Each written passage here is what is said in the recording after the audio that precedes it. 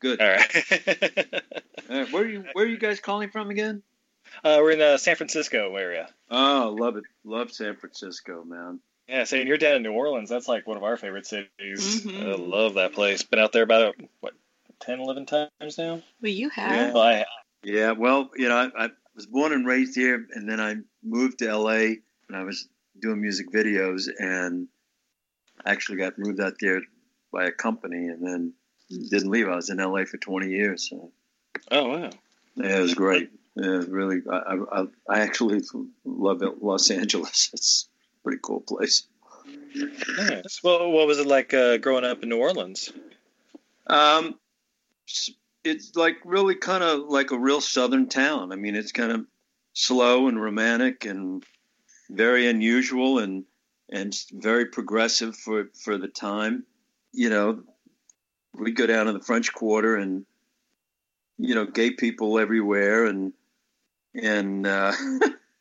strip clubs and I say, was it the Decadence? Is that the festival out there? Yeah, they have the Decadence Festival and then they just had the Gay Easter Parade, and Wow. and then of course when I was growing up here, we could go walk in a bar at 16 and get a drink and nobody, I mean, it's a really really cool laid back place. And then I was into music and I mean, are we officially starting now? Because this is some stories that. Oh yeah. We're recording and everything. So yeah, Okay, just good. whatever you'd like to share. So I understand there is music down there in New Orleans as well. Is that the case? Just a little bit, brother. Okay, I know you're being facetious, but Yeah. no, man. I started out playing music, in New Orleans. I was always into photography, and I had cameras and 35 millimeter cameras, and I was always taking pictures and photographs. And I had a dark room, and I'd go into the dark room and process my own film and print my own photographs and so on and so forth. But I also I wanted to be, when I was a kid, I wanted to be like the Beatles, and then as I got a little older, I wanted to be Keith Richards. So, and I played in a band called Sex Dog. Nice. Yeah, it was a really cool band, and back in the late 70s, or mid to late 70s, we actually had our name before the Sex Pistols, but Oh. we were a really good band. In fact, we got invited to play at the New Orleans Jazz and Heritage Festival way back when in the late 80s, late 70s, but oddly enough, that's how I got in the film business, because there was a young group of guys in a band called the Rat Finks that opened for us, and then they moved to San Francisco.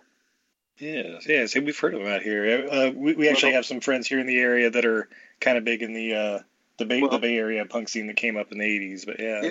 Well, I'll tell you who they became. They became a band called the Red Rockers, and they were signed by a label called 415 Records, and then 415 Records was picked up by CBS, and they CBS, put their weight behind the Red Rockers, and these guys were really good friends of mine. And by that time, I had a grip truck and lighting equipment and dolly and a 16 millimeter camera, a little French camera called an Eclair. Lo and behold, we started chatting, and we said, it was like a Andy Hardy movie or something, like, yeah, let's put on a show. Let's make a video. Yeah. And I called CBS Records, and they said, yeah, man, go ahead, but we're not giving you any money. We don't know you. So I said, okay, how much time do I have? And they said, you get about 3.5 weeks. So we put it together, man. And I raised money from a guy who owned a record company and put the rest on my measly credit card. And we made the video for, I think, $15,000, and called the woman up at CBS Records in New York and said, okay, we got a video. She said, I'm coming down on a plane. You show it to me. You better have something for me to see. And back then, we were shooting 16 millimeter film. So we had it all sunk up and cut and everything, and on a what was called a flatbed. And it's a machine that for anybody that doesn't know, a flatbed editing machine was a machine where it's like a tabletop with film reels on it. When you put film on one set of reels and you put your sound on another set of reels, and you sync it, and it would lock picture and sound for editing purposes and viewing purposes and so on and so forth. And the woman came down from CBS. She sat in the chair. We turned on the machine. She looked at it and she says, "I love it. I'm buying it." And that's how I got into the business. And here's the trip, man. All of those videos that I did back in the just about every music video I ever did, and I'm not making this up, I did close to 100. Wow. They're all on YouTube. Really? That's awesome. Including the first video I just talked about, the Red Rockers. The song is called China. And check it out. And look what we did in Pirates Alley in the French Quarter. Nice. Oh, really cool. Yeah. And then after that, CBS started sending me all over the place to do videos for their artists. And I was the Romantics and in LA and Gloria Estefan in Chicago. And, so I was in Los Angeles. And at the time I knew some guys in the advertising world. And a friend of mine called his buddies out in LA and said, "Oh, you got to meet this guy. He's going out there to do a music video."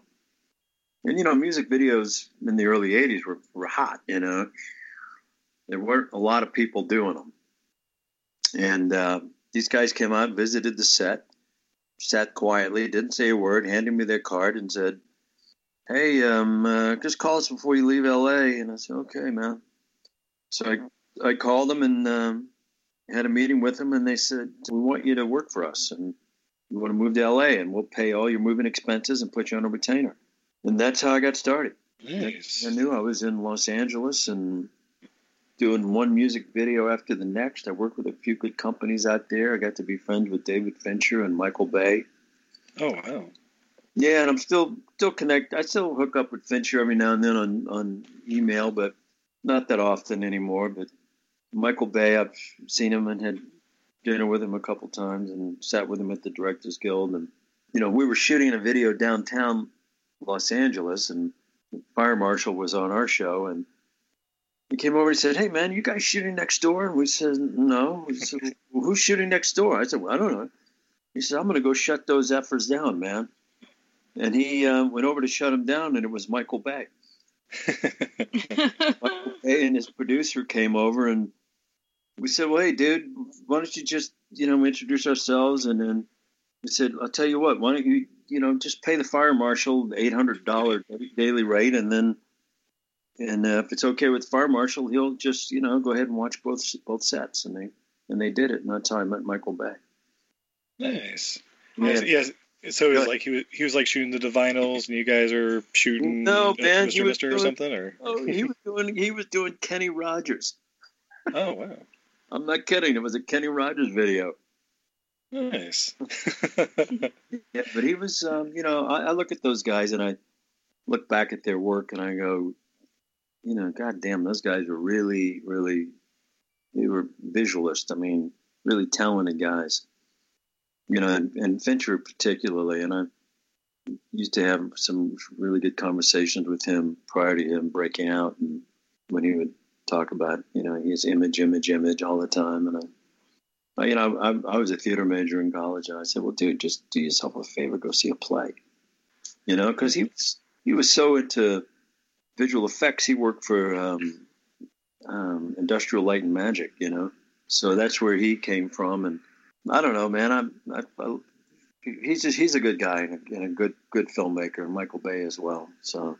Yeah, absolutely. Yeah, and I would think like music video, especially back in the 80s, probably not a whole lot of oversight and stuff. So probably a decent medium for like a director to like have their vision and execute it without a whole lot of interference and stuff. That's you're spot on, man, because they didn't have anybody at the record company because it was just taking off so fast. They didn't have an executive.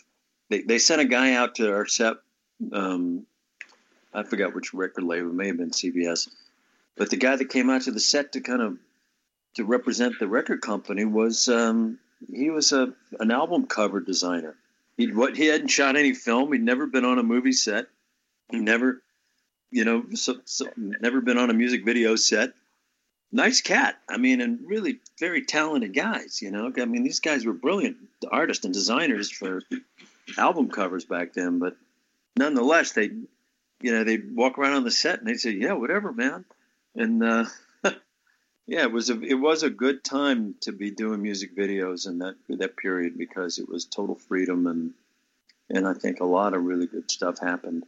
I'd been doing them for so long before there was a change of the guard essentially at the studios and such, where the younger executives and the people coming up and the other executives were eyeballing the music videos as sort of like the next, they're going to find the new Steven Spielberg in music videos, which I never thought was a good idea to begin with. But but I went off thinking, well, I'm not going to make anything in my life if I stayed doing music videos because I'd already done them for like 4 or 5 years and I'd already hit 100. And I did videos for Eric Clapton and Bonnie Raitt and John Lee Hooker and Mick Jagger and, a lot of cool people. And I got to jam with Eric Clapton. That was it, man. Yeah, I bet growing up in New Orleans, that's like a dream come true kind of thing. Dude, I jammed with Eric Clapton in London where we were shooting on his Les Paul, his 1960s Sunburst. And I have a 1968 Sunburst. And I just, it was like the Sistine Chapel where, God's touching his finger with Adam, and I thought, oh my God, Eric Clapton's handing me his frickin' guitar. That's amazing. It was really great. But then that in turn, I met Bill Paxton as a result of us doing music videos. He walked into our office and with James Cameron, and they used our production office to produce a music video for Paxton's band called Martini Ranch. Oh. I got to be friends with, not great friends, but with James Cameron. He was a really lovely guy, just a sweetheart of a man to talk to. But I got to be really good friends with Bill because Bill then did a film that I was making, a short film, try to get something dramatic, on a reel. Did a little short black comedy called The Roommate that actually went to Sundance and got me my first job directing films for Roger Corman. Nice, yeah. Yeah, I mean, had I done a different kind of film, looking back, you go, oh, shit, we did this crazy, wacky movie, and, I should have done some serious drama, and I'd ended up doing a bunch of episodic television early in my career. But, I'm glad that we did the film we did because it was kind of out there, man. It was a little weird.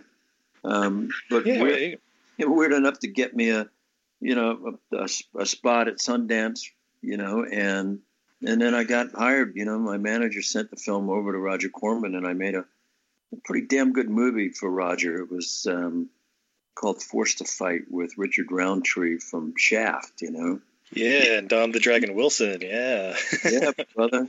But you know what? Oddly enough, the script, was so well written. It had 2 writers on it, but one of the writers had spent 8 years in prison for bank robbery, and so consequently the dialogue and everything was so real and so well done. And we shot it at the Lincoln Heights jail downtown LA, where it was abandoned, and all the movies people were using it as a prison cell set. And the film turned out really well. And I mean, I did a Roger Corman movie, and Richard Roundtree was so goddamn good in it, and good actor, man. He was really good and a real joy to work with, and ended up getting a good write-up in Variety, which was kind of unusual for a Roger Corman film. Yeah, but I left something out. Just prior to that, I had written and executive produced a film for Disney called Wild Hearts Can't Be Broken. Yeah, I was going to say, we hope we don't skip over that because it's like one I knew watched as a kid a bunch. Project. I was the perfect age and a female growing up in horse country when that movie came out, so I've seen it way more times than I should have. Oh, well, thank you. That's why I'm still getting residual checks. Yeah. No, that came about in an interesting way. I was Wild Hearts. I met the woman when I was doing volunteer work. My mother was a registered nurse, and she was always into volunteer work and you know. But anyway, in summertime, she said, "You kids are not going to just hang out and get into trouble." And she had us do volunteer work, and I mean, among other things, I built soapbox derbies like 4 or 5 years in a row. But one of the volunteer jobs I had was at the Lighthouse for the Blind. And that's where I met that woman that story is based upon. Oh. About the diving girl, Sonora Carver. And she was, I mean, completely blind. She had lost her eyes and they took them out and she had glass eyes. And she didn't want to really talk about it too much. And she trusted me. And then we started talking. And then one day I'm working and she said, "Oh, they want to show you something." And she showed me these old black and white 8x10s of her when she was in her 20s in a bathing suit, standing next to this incredible looking animal, a horse, and out near the diving pier. I mean, it's the steel pier rather, in Atlantic City. And I thought, oh my God. And then the next picture she showed me is her in midair, mid-flight on the back of a horse, going 40 feet from a ramp down into a tank of water. And I went, "Holy crap, is that you?" She goes, "Yeah, that was me back in the day." And I said, "What the hell are you doing? What is this?" And she started telling me the whole story. And then it turned out she had a book published and she trusted me. And we became really good friends and went over and shot a little documentary film of her. And then my friend, Matt Williams, who was, we went to theater. We were in theater together at college, and he moved to New York to be a playwright and had a little shithole apartment, where I'd go up and hang out on the couch and we'd write the script. And we wrote the script. And then later Matt got a job writing for Bill Cosby Show. And then he created a little show called Roseanne. And then he created another show called Home Improvement. I think I've heard of those ones. Yeah. It's a shame they weren't more popular. My God. And then, so he was at Disney with Home Improvement, and he took our script into Jeffrey Katzenberg, and Jeffrey loved it and said, "Yeah, let's make a movie." And that's how that happened. So it was, it was fortuitous, I guess, knowing the right person, right time. We worked hard together. We were good friends, and we're still very good friends to this day. And that's how that came about. And I didn't have enough on my reel at the time to allow me to direct the film. I had just done the short film and 100 music videos. But of course, shortly after that, Michael Bay and David Fincher were being hired to direct, big major motion pictures, amongst another handful of guys coming out of the music video world. But that was a few years after I decided I needed to go do something else to try to break into doing movies. So, and I knew, all these people that had started with Roger Corman.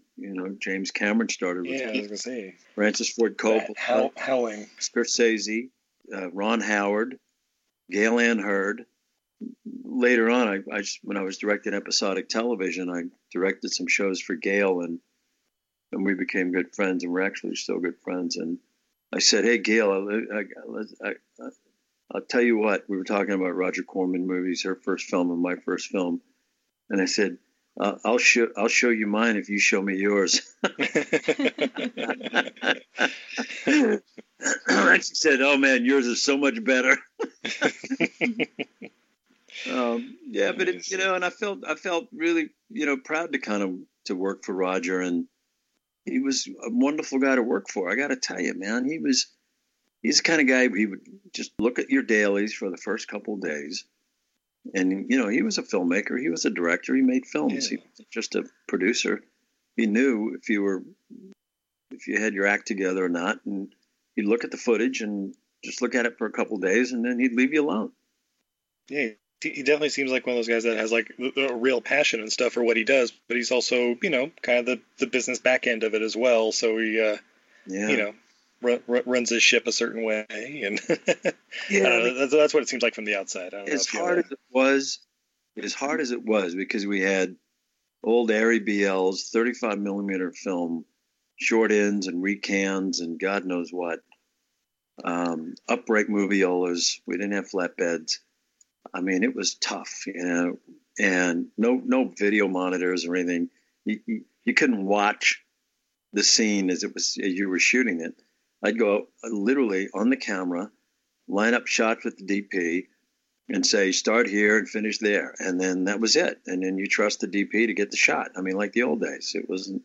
You didn't have a monitor, so you sit on the edge of the set next to the camera and you work with actors and you watch the action and you go, yeah, that looked good, or that looked fake, or that was okay, but I think we can do better. And, you know, and it was just, and here I was doing all these music videos for $100,000 and $75,000. And then I said, man, I got to do a dramatic film. So I made this film, and I think the total budget was $750,000. You know, it launched my career, kept me going. It was great. Nice. Well, and then, of course, after Forced to Fight, working with, you know, Don Wilson and Richard Roundtree and everything, then comes is that when the opportunity came for Fantastic Four, right after that? Or? No, I did a film in between called Final Embrace with, he was in Eight is Enough, the dad. He was great. Yeah. So I made that film with him, and that film turned out really well. And then, Dick Van Patten. Dick Van Patten. He was. Oh, thank you. Jesus, I'm embarrassed. Dick Van Patten was the sweetest, nicest, most professional, you know, New Yorker, street guy. You know, you would never think of it, and he was just what a pro that guy was, man.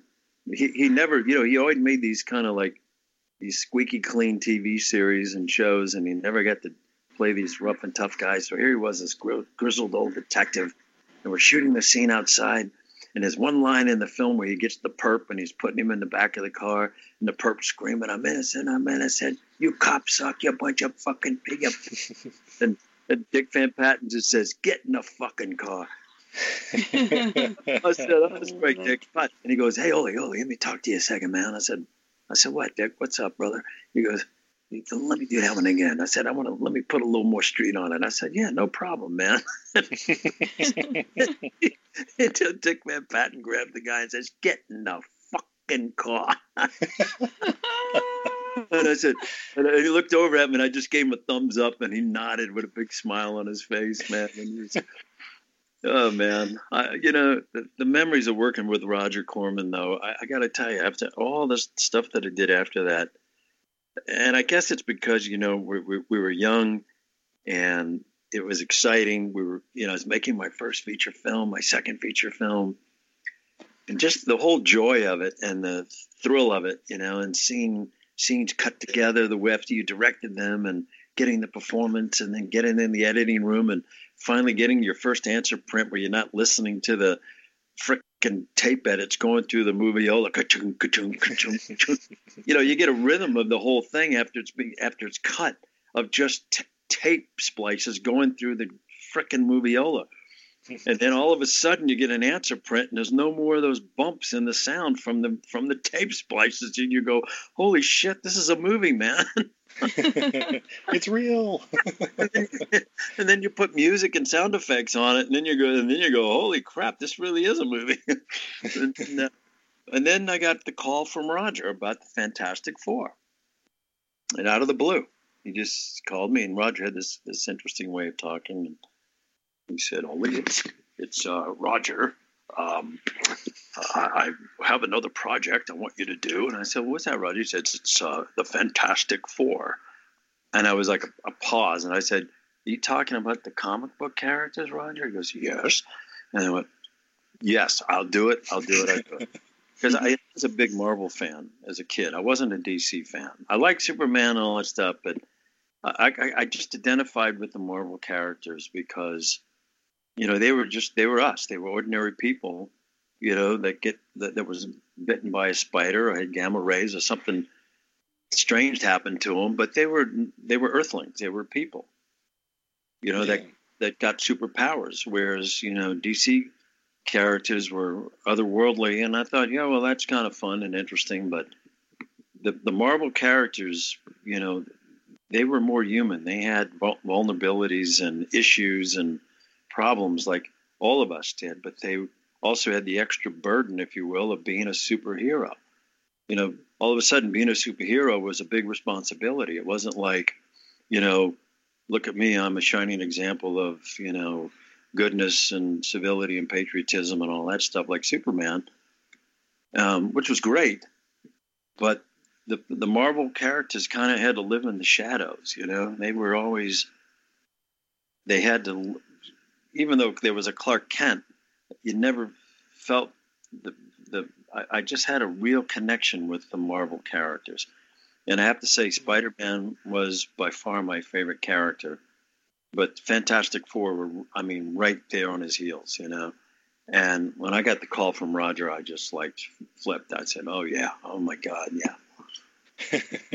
What do I have to do? Yeah, but then reality kicked in. He said, "Well, it's we've got to shoot the film, start shooting in 3 weeks," and I'm like, "What?" And because do we have a script? Or they actually had a damn good script. The guy who wrote the script, Craig Nevius, he really did a great job, and he did it, based on the evolution of it all and the germ of it all and how it all started and where they came from. It was comic book number one. It was the first comic. How they became the Fantastic Four, and he did such a brilliant job with the script.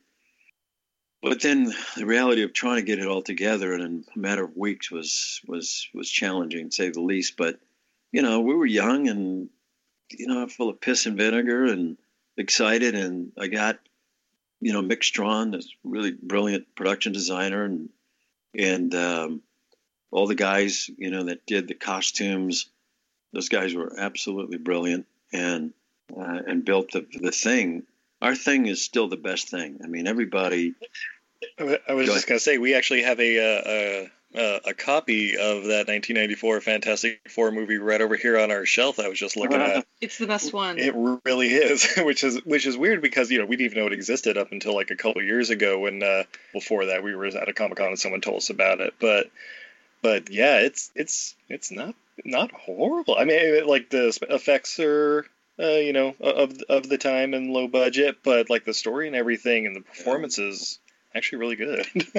Yeah, Everett Burrell and John Bullock were the guys that created the Thing and Doctor Doom, and God, they did such a brilliant job. And the Thing, when I talked to them, I said, "Look, the Thing is, he's got the toughness about him." When he goes and says it's clobbering time, but he's also extremely vulnerable and wounded, and he's got a wounded psyche, and he's, you got to have a lot of sympathy for this guy because and I kind of compared him at the time to the Elephant Man. Yeah. When that scene in the Elephant Man, and I really wanted to try to cop that scene, but we never had the budget or the people or the sequence to do it the way I wanted to do it, with the Thing being caught out in public when he just wanted to appeal to people and say, "Look, I'm just a human being."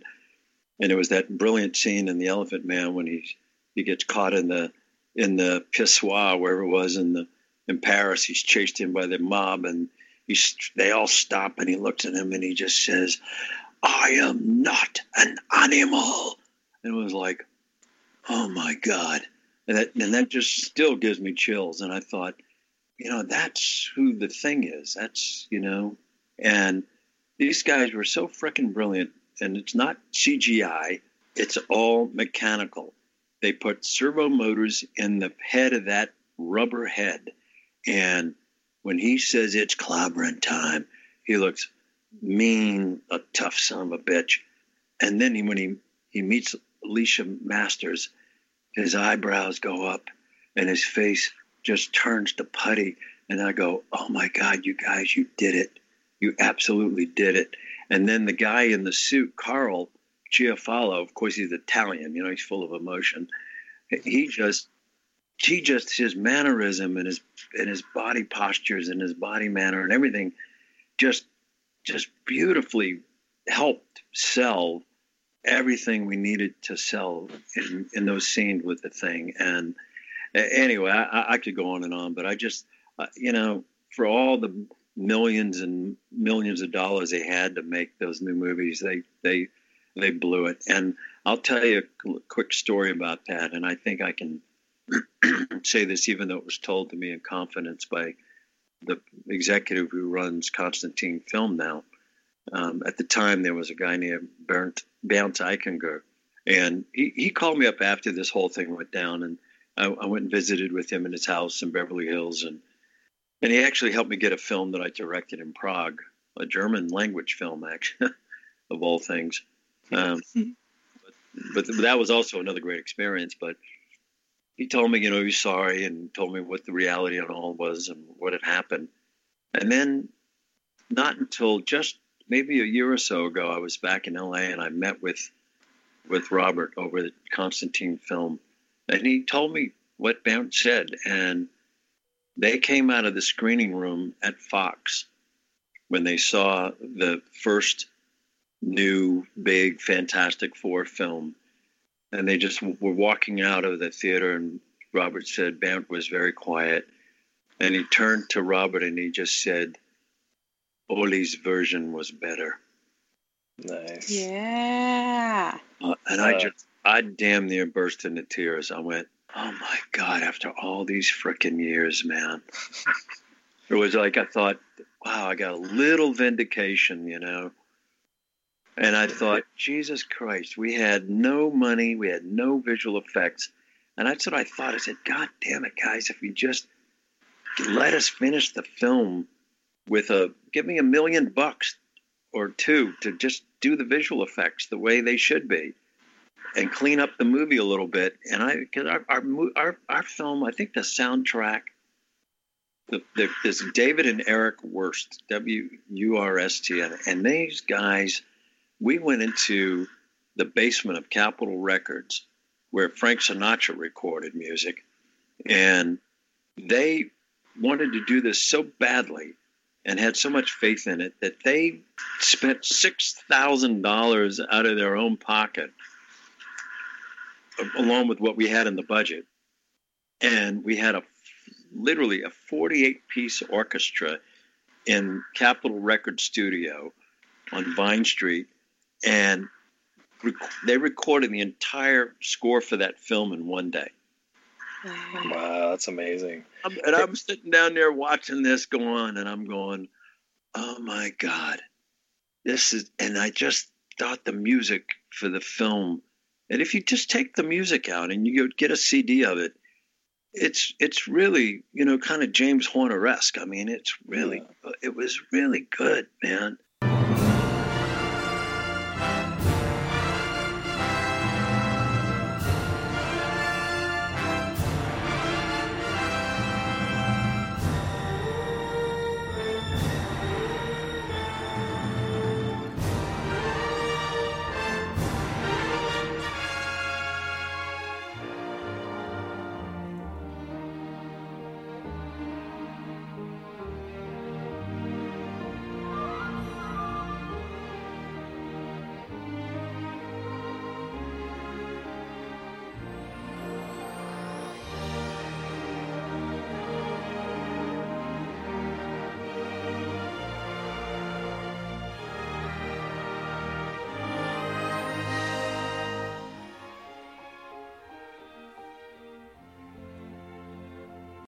And then the little actor, Ian Trigger, a little British actor who came from the Royal Academy of Dramatic Arts in London.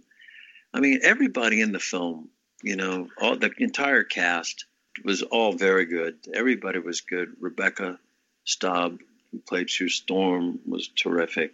Yeah, Jay Underwood, Michael Bailey Smith. Oh, God. Oh, wonderful people.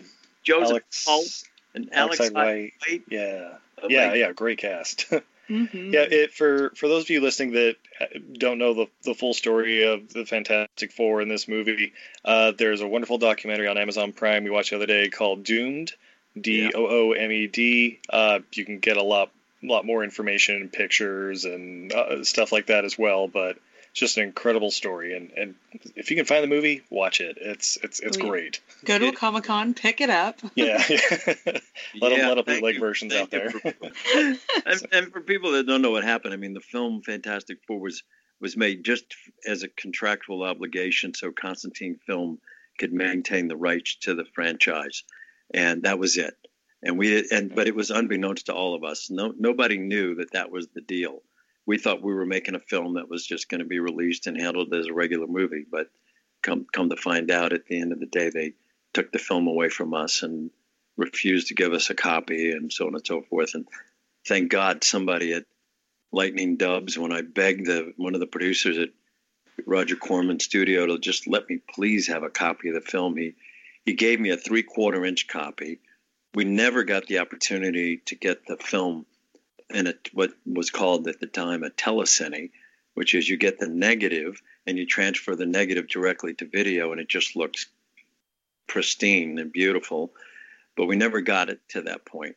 So the copy that I got was off of what was called a 3/4-inch video cassette. And when I brought it over to, I think it was Lightning Dubs, one of those dubbing houses in Hollywood, somebody, thank God, had the gall or the sneak or whatever to bootleg a copy. And then that's how it all got out there, because it was, and that's why it doesn't look that good. People go, "Oh, that movie looks like shit," and you know what? I have to agree with them, because it was a VHS to a VHS to a VHS, and God knows what. I mean, and if you look at the one little clip of film that was transferred via telecine, was the trailer that Roger ran into theaters prior to the film being pulled. And the only reason he ran it into theater is because he believed in the film, and nowhere in the contract with Constantine did it say that he couldn't release the movie. So they went, bonkers when they said, "Wait a minute, Roger, what are you doing?" He says, "Well, I'm going to release the film." And he said, "Well, you can't do that." I said, "Well, it doesn't say I can't." So they pulled the trailer, and Roger made another sweet deal. God bless him. He was paid an additional $1 million cash to pull the film and not release it. And that was that. And Roger called me one day. I'll never forget. I was driving in Tampa Century Boulevard and had my little flip phone, my little Motorola flip phone. And he says, "Ole, it's Roger." I said, "Oh, hey, Roger, what's going on, man?" He says, "Well, I have to tell you, I'm so sorry. We can't release the film." I went, "Oh, fuck, what? Come on." "Oh, can I say that? I'm sorry." I said, yeah, absolutely. "You mean you can't release the film?" I had to pull off the road and stop, And he said, "Well, they paid me $1 million not to release the movie. I just wanted to thank you for all of your effort in making a great film." And that was it. And that was it. I said, "Well, thanks, Roger. Is there anything else?" And, "Oh, that's it. Goodbye." So, I mean, look, I don't blame Roger for whatever he did. He's a smart businessman. He did what he had to do. I love Roger Corman to this day.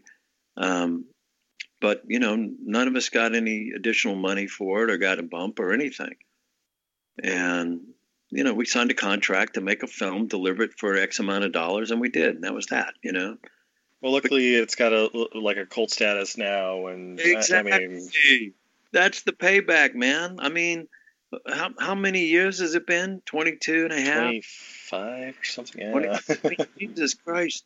Dude, you would not believe how many people have interviewed me just recently. And I went up to New York for a film interview. I was interviewed by a French film company that's being financed by Canal Plus, and they're making a documentary film about Stan Lee.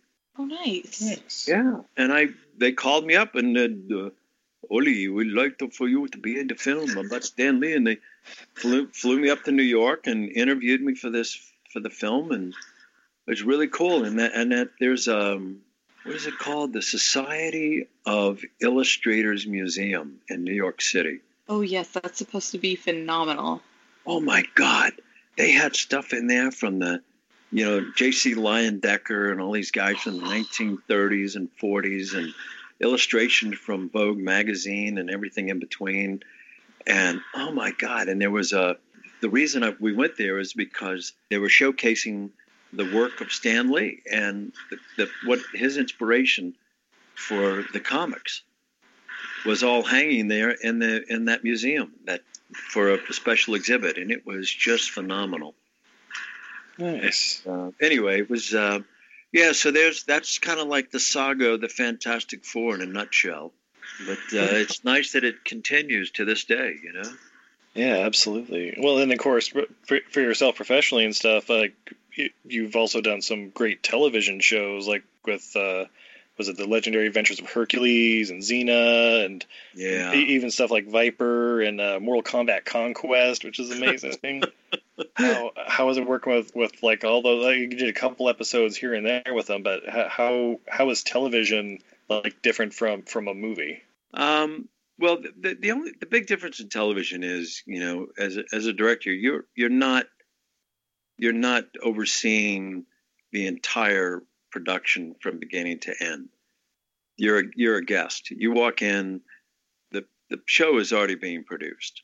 The actors already know their characters, so on and so forth. And for the most part, directing episodic television, it's blocking, really, but you got to know where you want to put the camera if you want to make it interesting. And I would go in with an extensive shot list, and I would talk to actors. I say, look, if I'm not coming in here to reinvent the wheel or try to get in any kind of big theatrics here. I'm here if you need me. And it would just be about a matter of telling actors. But even, you know, when I've read documentaries about Howard Hawks and such, I mean, some of these guys, they wouldn't say much to actors. They said, you know, I hired you because you're a brilliant artist. You're an actor. It's your interpretation. And I'm going to ask you to sometimes just make it faster, make it slower, you know, take a beat there, take a breath. I want to see some expression in reaction to what that person is saying. I mean, that's really what directing film is all about. You don't want to get into trying to over direct too much, because it's a combination of things, obviously. And if you work with the actors prior to going out on the set, you have read-throughs, which we did in television. You have an opportunity to talk to the actors at a table read, and you say, look, okay, anybody have any questions? You know, if I had any questions, we would talk about the characters, and I'd say, well, you have to get me up to speed. What happened to you to get you into this situation where we are now? Because I wasn't on the last episode. I wasn't on the 2 episodes ago or whatever. You have to know the provenance of the character. You have to understand where they are in the context of the series. You can't just walk in cold and say, oh, I'm going to direct it this way. And you go, well, dude, you're missing the boat, because you don't know what that line means. There's subtext to this line. There's something else to this line that connects to a storyline that's already been established. So you have to do your homework in regards to knowing what's the beginning of the story and where it started and brought these characters to that particular place where you are in that particular episode of television. You got to just know where they're coming from. And then once you understand that, then it kind of enlightens you and gives you an opportunity to say, you know, for a particular line where you know that it's relating to a character in their past or a feeling in their past or something dreadful that happened to them and they were abused or they killed somebody in their past, but it was justifiable. And there's things in those stories where you have to go, okay, now I know why you're saying this line. And I think to really get that point across and make that connection, you know, say it a little bit slower, say it with a little more conviction, say it, you know, or say it with, you know, with a little sarcasm or whatever. And that's what you really have to do in television. You have to know the lay of the land, pretty much. You got to know where those characters are coming from. That when you arrive, you got to know that that's where they are in the story. But you know, it's important too in television, and in features too, in film. You know, and I got a chance to do some music videos with a lot of cool people, and one of them was with Ron Howard. And I did a video for Ron Howard for a movie he did called Gung Ho. And he was a beautiful guy. And we chatted, and and I talked to him, and he was all about shot list, and he shot listed, and eventually he did storyboard for everything, just like Alfred Hitchcock. And I'd studied Alfred Hitchcock, I studied Scorsese, I studied all these guys, and they were all into shot lists and figuring stuff out before you go out and try to make the film. And that was important too in everything, even in features and in television particularly, because you don't have any time. You've got 8 days to shoot this thing. You've got 12 hours a day, an hour off for lunch, and some days you got 6 pages, 8 pages. Some days in studio you got 9 pages, and you got to have your shit together, or you're going to get left behind. And if you don't make your day, they don't give a crap. Okay, that's beautifully done or not beautifully done. But guess what, dude? You didn't make your day. You're fired. Yeah. You don't come back. So I would really, really do extensive shot listing. I mean, I knew where the dolly was going to be, up to what point in the dialogue. I would break it down. I knew if I wanted a crane, I'd go talk to them about a crane. If we wanted a helicopter, I thought, man, this would be great if we had a helicopter. I'd go talk to the producers. But you'd show it to them, map it out. And then we have storyboards done for all the visual effects shots, particularly in Hercules and Xena, where they used a lot of visual effects. I said, look, we have to have, and they had storyboard artists. So I'd go meet with storyboard artists, and we would sit there and plot out everything we needed to do. And then we'd have a list of shots of things that were done. We knew we needed blue screen or green screen for this particular shot on this particular day, and you're working into the schedule. And it's a compromise, because a lot of people say, oh yeah, if you're doing episodic television, you're just shooting the schedule. You're not shooting the script or a story. But if you do your homework and you manage the schedule before you go in, and not let that schedule take control of what you're trying to do creatively, you just got to do your frickin' homework. So you go in there, you get that schedule knocked out with shot list and prep, and then when it comes time to shoot the film or the scene, then you got a game plan. And so it allows you that extra time to hone it in. And yeah. So you can think about it from more of a creative perspective. So we would do some interesting things that way. And then I wouldn't shoot masters a lot of times. I'd say, I don't need to. I said, man, most of that footage is never going to make it in the show. It's going to end up on the floor, the proverbial floor. I said, look, let's get to this point in this scene and cut. And now we're going to go in and do the coverage this way. We're going to do a dolly shot for this line. When I turn around, we're going to push in this reaction, blah, blah, blah. And the other thing about doing prep is I'd sit at my desk, when we did Hercules and Xena, it was all in New Zealand. And this was the same team, the same crew. I'd say 90% of that crew went over and did Lord of the Rings. Yeah. And one of the guys that I was working with, I think Steve Taylor. Anyway, he ended up being with Weta. And the dude came in, we were talking about dragons and stuff, that he was building all this stuff for us. And he was like a mad scientist. I mean, his hair was all over the place. He had glue and crap under his fingernails. You couldn't even see his fingernails. But he was freaking brilliant. And then I'm watching the Academy Awards for that year. Lord of the Rings came out, and this dude picked up 2 Academy Awards. Nice. I'm serious, man. And that was the level of talent that was in New Zealand working on Hercules and Xena. So it was, it was Sam Raimi and Rob Tappert, and those guys were just great producers, man. And they knew how to do it. They did it, man. They did it well.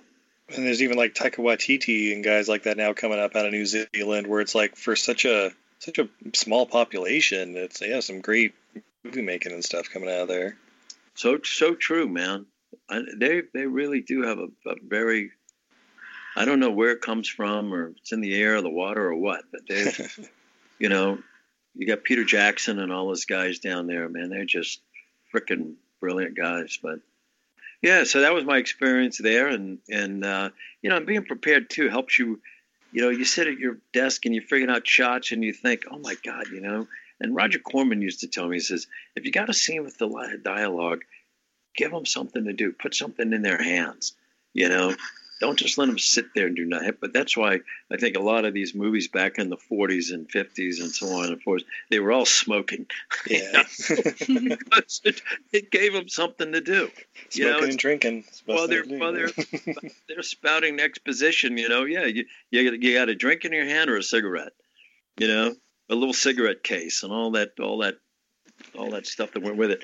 And so that was kind of cool when you sit and you think about stuff enough and you go, oh, you know what? I think we should have this chair right here where she sits down, or there's the dish, or the chakram, or the knife, or something. Always something would pop up, and then you're figuring out the action, and you go, well, we're in a fort, and it slows the action for these guys to go up and down a ladder.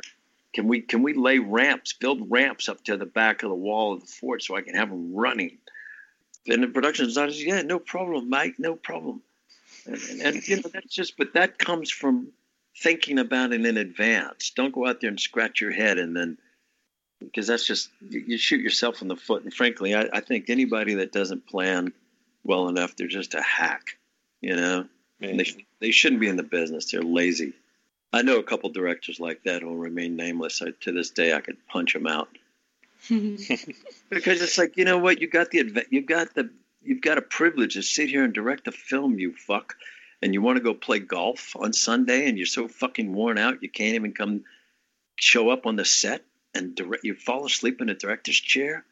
I mean, I've seen this happen, and it's like you're a disgrace. I mean, people die to be in this business, to be in that position, and you finally get the opportunity, and because of some fluke, and you don't even have the respect for the industry and the business that you're in, and the art that you're in to do your job. I mean, it just, infuriates me. But anyway, that's Hollywood. Yeah. Well, I would hope they don't. Their careers don't last that long when that's the case. But I don't know. You'd be surprised, man. His name is Cameron. No, wait. Yes. People are good at talk and bullshit. They're really good at meetings, and they get the job. And if you're really good at a meeting, 9 out of 10 times you'll get the job.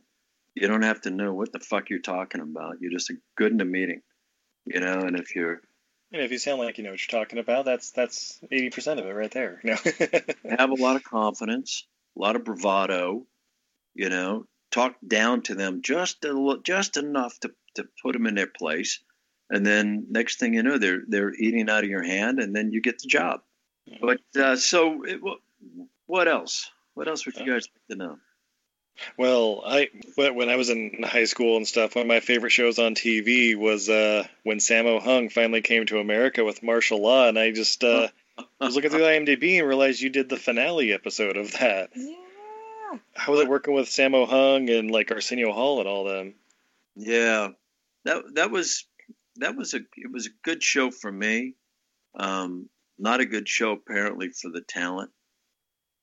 They had problems, and I tried, you got to stay out of all the politics of it all. Otherwise you go right down the drain. But, I love working with Sammo. The guy he was brilliant at what he did, as a martial artist. He was just absolutely brilliant. The guy, and I'm going to have to be completely honest with you. The guys that came in that do a lot of the martial arts work in that film, on the shows, were the guys that worked on The Matrix and some other stuff. And I learned so much from watching those guys work, because they would, you talk about not shoot masters. They would come in and there would be like, maybe they could do 72, 75 setups a day. And I'm going, Jesus, that's ungodly. We had a big day if we did 30 setups or 35 setups. 2 cameras, you could say, okay, we did 40 setups. But these guys, all of Sammo's martial arts work was so beautifully choreographed that they knew exactly where he was going and exactly at what angle they wanted to capture that particular moment in the fight sequence. And it was like they would go, action, and then 2 seconds later, or 3 seconds later, and cut, and then move the camera and go to another spot, but also advance the action in the fight sequence. So it was never, I mean, God sakes, man. And they go in there like a puzzle and have like 50 shots, you know, in the editing room, and they start piecing them together like a mosaic. And I'm like, oh my God. And I really learned a lot from watching those guys. And Arsenio was really sweet to me. He was not too nice to the writers, but that's another story. But the show was great to work on. You know, to be able to work with those guys and be part of that whole action sequence. And, well, the action scene. It was better than what I'd ever been exposed to prior to that. You know, these guys were real masters of martial arts. Let me just put it that way. I see, and it sounds like they have the preparation down to a science there. So, oh my God, I mean, it really is. I'm not kidding. I would go out there and I'd watch this stuff and not. You know, I did theater work. I was exposed to dance and, you know, a lot of movement and pantomime, and I did a lot of this stuff when I was growing up, and I worked in the opera, and so it's I'm not just saying this to say it. When I watched Sammo work out his choreography, it was no different from seeing a dancer or a ballet or modern dance. It was just so beautifully choreographed, and not only choreographed for the sake of his fight sequence, choreographed for the camera. So they knew. He said, we're going to go this way, that way, and this way, and they would alter the action sometimes to make it a better shot, and vice versa. You know, it was just to watch those guys work, and then, man, of course, it was all in Chinese, so it was just. But you know, I made this film that Bernd got me on. It was a German language film, and I did it in Prague, and that was also one of the best experiences of my career, was making that film in Prague. Was there the communication wall there at all, or did they all speak English, or you speak a little German, or how that work out? No, they didn't. The actors their English was pretty damn good, but the crew was all Czech, and I had a translator who actually went to. Her English was so good. I said, "Where are you from?" She goes, "I'm from here." I said, "No, you can't be." She said, "Yes, I am." I said, "Why is your English so damn good?" She went to the University of Texas, and I said, so my translator, she was absolutely spot on. And the cameraman, he spoke very little English, but his German was good. But I had a script in English, and you know, this is what I realized in watching film. I used to go to the theater here growing up in New Orleans called the Britannia Theater, and it's still here. And this was our art house theater of the day. And the only opportunity to see foreign films, whether it was Italian, De Sica, or Fellini, or Truffaut, or any of the great, foreign filmmakers. That's the only place we could go see it. There was no VHS, there was no downloads, there was nothing. You know, you go see it in a theater or you don't see it. And I just go there all the time and just love it. And it didn't bother me in the least to read a subtitle or whatever. And consciously or subconsciously, you all knew that there's a story, and you got it. And you walked out, you knew the story, you got it. It didn't matter if it was in French or Italian or whatever, or Polish or whatever. And so here I was in Prague, my first opportunity to direct a film in Europe, and I was in this incredible city making a foreign language film, and it just struck me. I said, you know what? The language is universal because it's film. That's the language we're working with, something that's universal. Film is the universal language here, not the German, not the English. And so I had a little speech, that I said prior, the night before we started principal photography. I made a little speech to the crew, and the translator was there telling the crew and everybody, because we had a little dinner. It's like one of these little things where you just get to know everybody, and that was what my speech was about. I said, we're here's the language. We guys, I know you don't understand what I'm saying. You have to have the translator here. But we're breaking all language barriers disappear when you start shooting film, and it's true. And it didn't matter. You're telling a story visually, and I know it may sound a little airy fairy or whatever, but I think there's some truth in it, and yeah, absolutely. So that was that. It was a great experience to be able to do it. I have to say, it was a wonderful experience. And the thing about it, the European actors, they're all about the craft. Nothing else, man. None of the bullshit and the trailers and my agent this and my agent that. They're all about the craft. They show up, they go to work, and they just want to do it so badly and do it so well, The play is the thing. I'm guessing that's the... Oh, you're right. It's exactly right. Yeah, it was one of the best experiences, I think.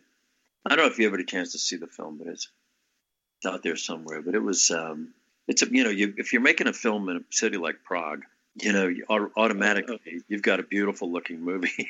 yeah. Like all that part's taken care of. No CGI touch-ups needed for that place, I mean, it was a low budget television movie, but good Lord, the cameraman, Jan, his name is Jan Malia, and he would say, "Oli, where do you want to put the camera?" And I said, "Dude, it doesn't really matter. We drop that camera right here. You can just start on those beautiful spires, come down, so you can get out of the car right here. Boom, we're done." I mean, anywhere you put the camera in that old town in the historic district of Prague, it was just amazing. It was so much fun. It was great, really great. Film looked like a $10 million movie, and I think we did it for $2 million. Yes. Oh, yeah, wonderful. Yeah, it was a great experience. One of my best, honestly. So. Nice. And I just in the last couple of years, like I noticed you were an associate producer for a show called Flip My Food with Chef Jeff. Yeah, that was an interesting project. I actually became a co-producer on it and a producer, but he was an interesting guy because he was a multi-millionaire when he was 19 years old, and it was from selling dope. Yeah, in L.A. That's one way to do it. Yeah, man. And he went to prison for about 9 or 10 years. He got out of prison, started out washing dishes at some of the big hotel restaurants in Vegas, and he moved up the line, became a sous chef, and then became an executive chef. 10 years later, he was an executive chef at one of the high-end restaurants at the Bellagio. Oh, nice. And then he wrote a book called Cooked, and or was that it? I think that was his book.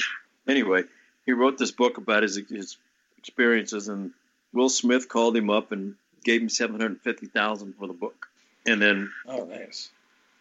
We met him, and then we said, "Dude, I think we ought to do something with you because he was so good on camera and his personality, and he does inspirational talks now. He's been doing those prior to doing the cooking shows, so he was so damn good on camera with people. And I never saw anybody talk and chop food simultaneously the way he did. It was so damn good." And we shot that all over the country, and it was a good show to be on, and kind of introduced me to doing some reality shows. And I just did a pilot for a new show we're trying to sell called Making the Cut, which is all about surgical residents. Oh my God, that's another whole life of interesting people that you learn so much about. These people that want to be surgeons.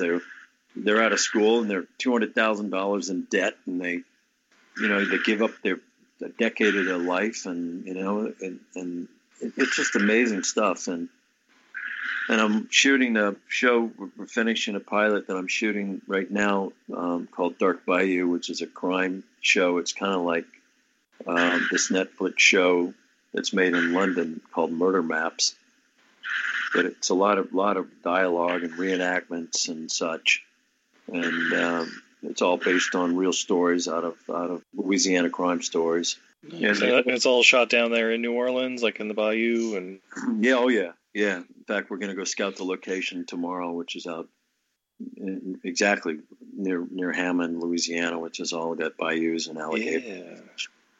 Where they dumped the body in a sofa. Some weird people up there. But makes some great stories. But my pet project, which is, I got my fingers crossed that we're finally going to get this thing done. It's a limited television series about Louis Armstrong. Oh. It is an amazing, amazing story. People don't know anything about this guy and what he went through. I mean, just the obvious, the stuff that people do know, that his mother was a prostitute, his wife was a prostitute, his first wife. I mean, that he was so damn good when he got to New York, through Chicago first, and then the gangsters were all running the brothels and the speakeasies, and they owned the Cotton Club, and all these places were run by Dutch Schultz and all the gangsters because of Prohibition. And Prohibition was the only time musicians could work. Was the only jobs that they could get during Prohibition, I should say, were at these clubs, because all the entertainment was black, but all the clientele was white. You know, so the only time Louis Armstrong, in the height of his career, for 13 years, Prohibition went on in this country, he worked for the gangsters and played primarily for white audiences. And the thing that tortured Louis and when I worked with an historian, I said, what was his issue? I mean, he wasn't a drug addict. He wasn't strung out on dope. What was the problem? What tortured this man? And he said, well, the biggest thing is that he was called an Uncle Tom, from his own race. And why? Because they said everything he does and out there on the stage, they would call it plantation shenanigans, and the guy was completely tortured by it until 1957, the Little Rock 9 incident in Arkansas, where Governor Faubus put a circle around Central High School down there with the National Guard to keep the kids from going to school, not to protect them. Louis went off, man. He let it out in a newspaper article in some little newspaper, and it's a great story. But anyway. Yeah, so we don't want to give away the ending just yet. We got to wait till the series comes out. But anyway, it's pretty amazing stuff, and then there's all the music and everything else. And that sounds amazing. Yeah, that's long. I mean, we've got scripts written, and we've got some interest from some pretty big producers right now who have the juice and the wherewithal to get these things done. They're doing TV series right now, and I have a friend that's working with a big producer who could get this done. All they would have to do is snap their finger, and it would happen. So and if we wanted to like help out, or at least keep tabs on the stuff, where can we find you? Like on social media, websites? I don't know if there's Kickstarters. Well, I'm thinking about doing not for Louis, because it's a big expensive show, but there's another show that I'm working on right now that I may start running on Seed and Spark, and it's a TV pilot that I wrote. It's called Elysian Fields. No, excuse me, that was the old title. Now it's called Voodoo Child. So, and it's really cool, and it's it's opposites. This white bread Midwest guy who's politics are more, to the right, and inherits a house from a strange, weird uncle who's practiced voodoo down here in New Orleans, and he comes down to get the house, but there's a stipulation in the will that he has to live in the house for 3 years or he doesn't get it. So here's like a fish out of water story, and he ends up meeting a young black girl who's got the dreads and the whole 9 yards, who is friends with the uncle, who practices voodoo, and they get together. They get together to solve weird crimes in New Orleans. And this guy finally has to, his arc is that he's got to realize that all of his prejudice and everything that he thought about was just wrong.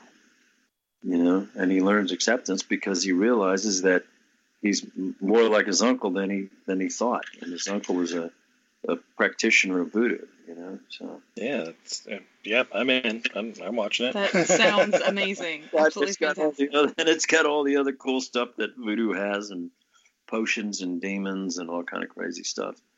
And it's called Voodoo Child, and I'm hoping that we get that up and running. I can use the Jimi Hendrix song Voodoo Child, you know. Yeah. Very nice. You guys think we follow you on like social media and stuff, or is there like something we should follow to keep tabs on this? You know? Well, I haven't really, you know, I'm not a big believer of promoting stuff until it starts to really happen. Yeah, that makes sense. You know, I don't like to say, you know, oh yeah, come check this thing out, and then people go check out a website, and it's, you know, and it gets cobwebs on it, you know, and then like, yeah. I want to get it to a point where I'm ready to launch and not just talk about it too much, and you know, I want to get it set up where I have the momentum and really get it to a place where it's real and not just. And that's I got a really great pilot script written and a series Bible written, and Lewis is really, really well fleshed out. That's, you know, I've got a series Bible on that. It's about 30 pages, and every episode is mapped out. The first 3 episodes have already been written. It's really, you know, I've got some really good people that want to do it. Wynton Marsalis wants to do all the music for Pops, and so it's really cool, man. That's knock on wood, brother. Yeah, we got each other's email and stuff now. We'll just have to reach out when it's more solidified. We'll get you back on here and talk about it.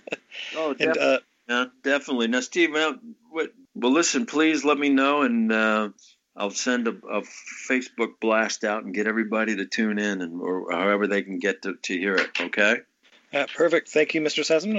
Or Ole. Thank you, Ole. Thank you so much. You say Mr. Says so, and I think of my dad. Like, was he here too? No.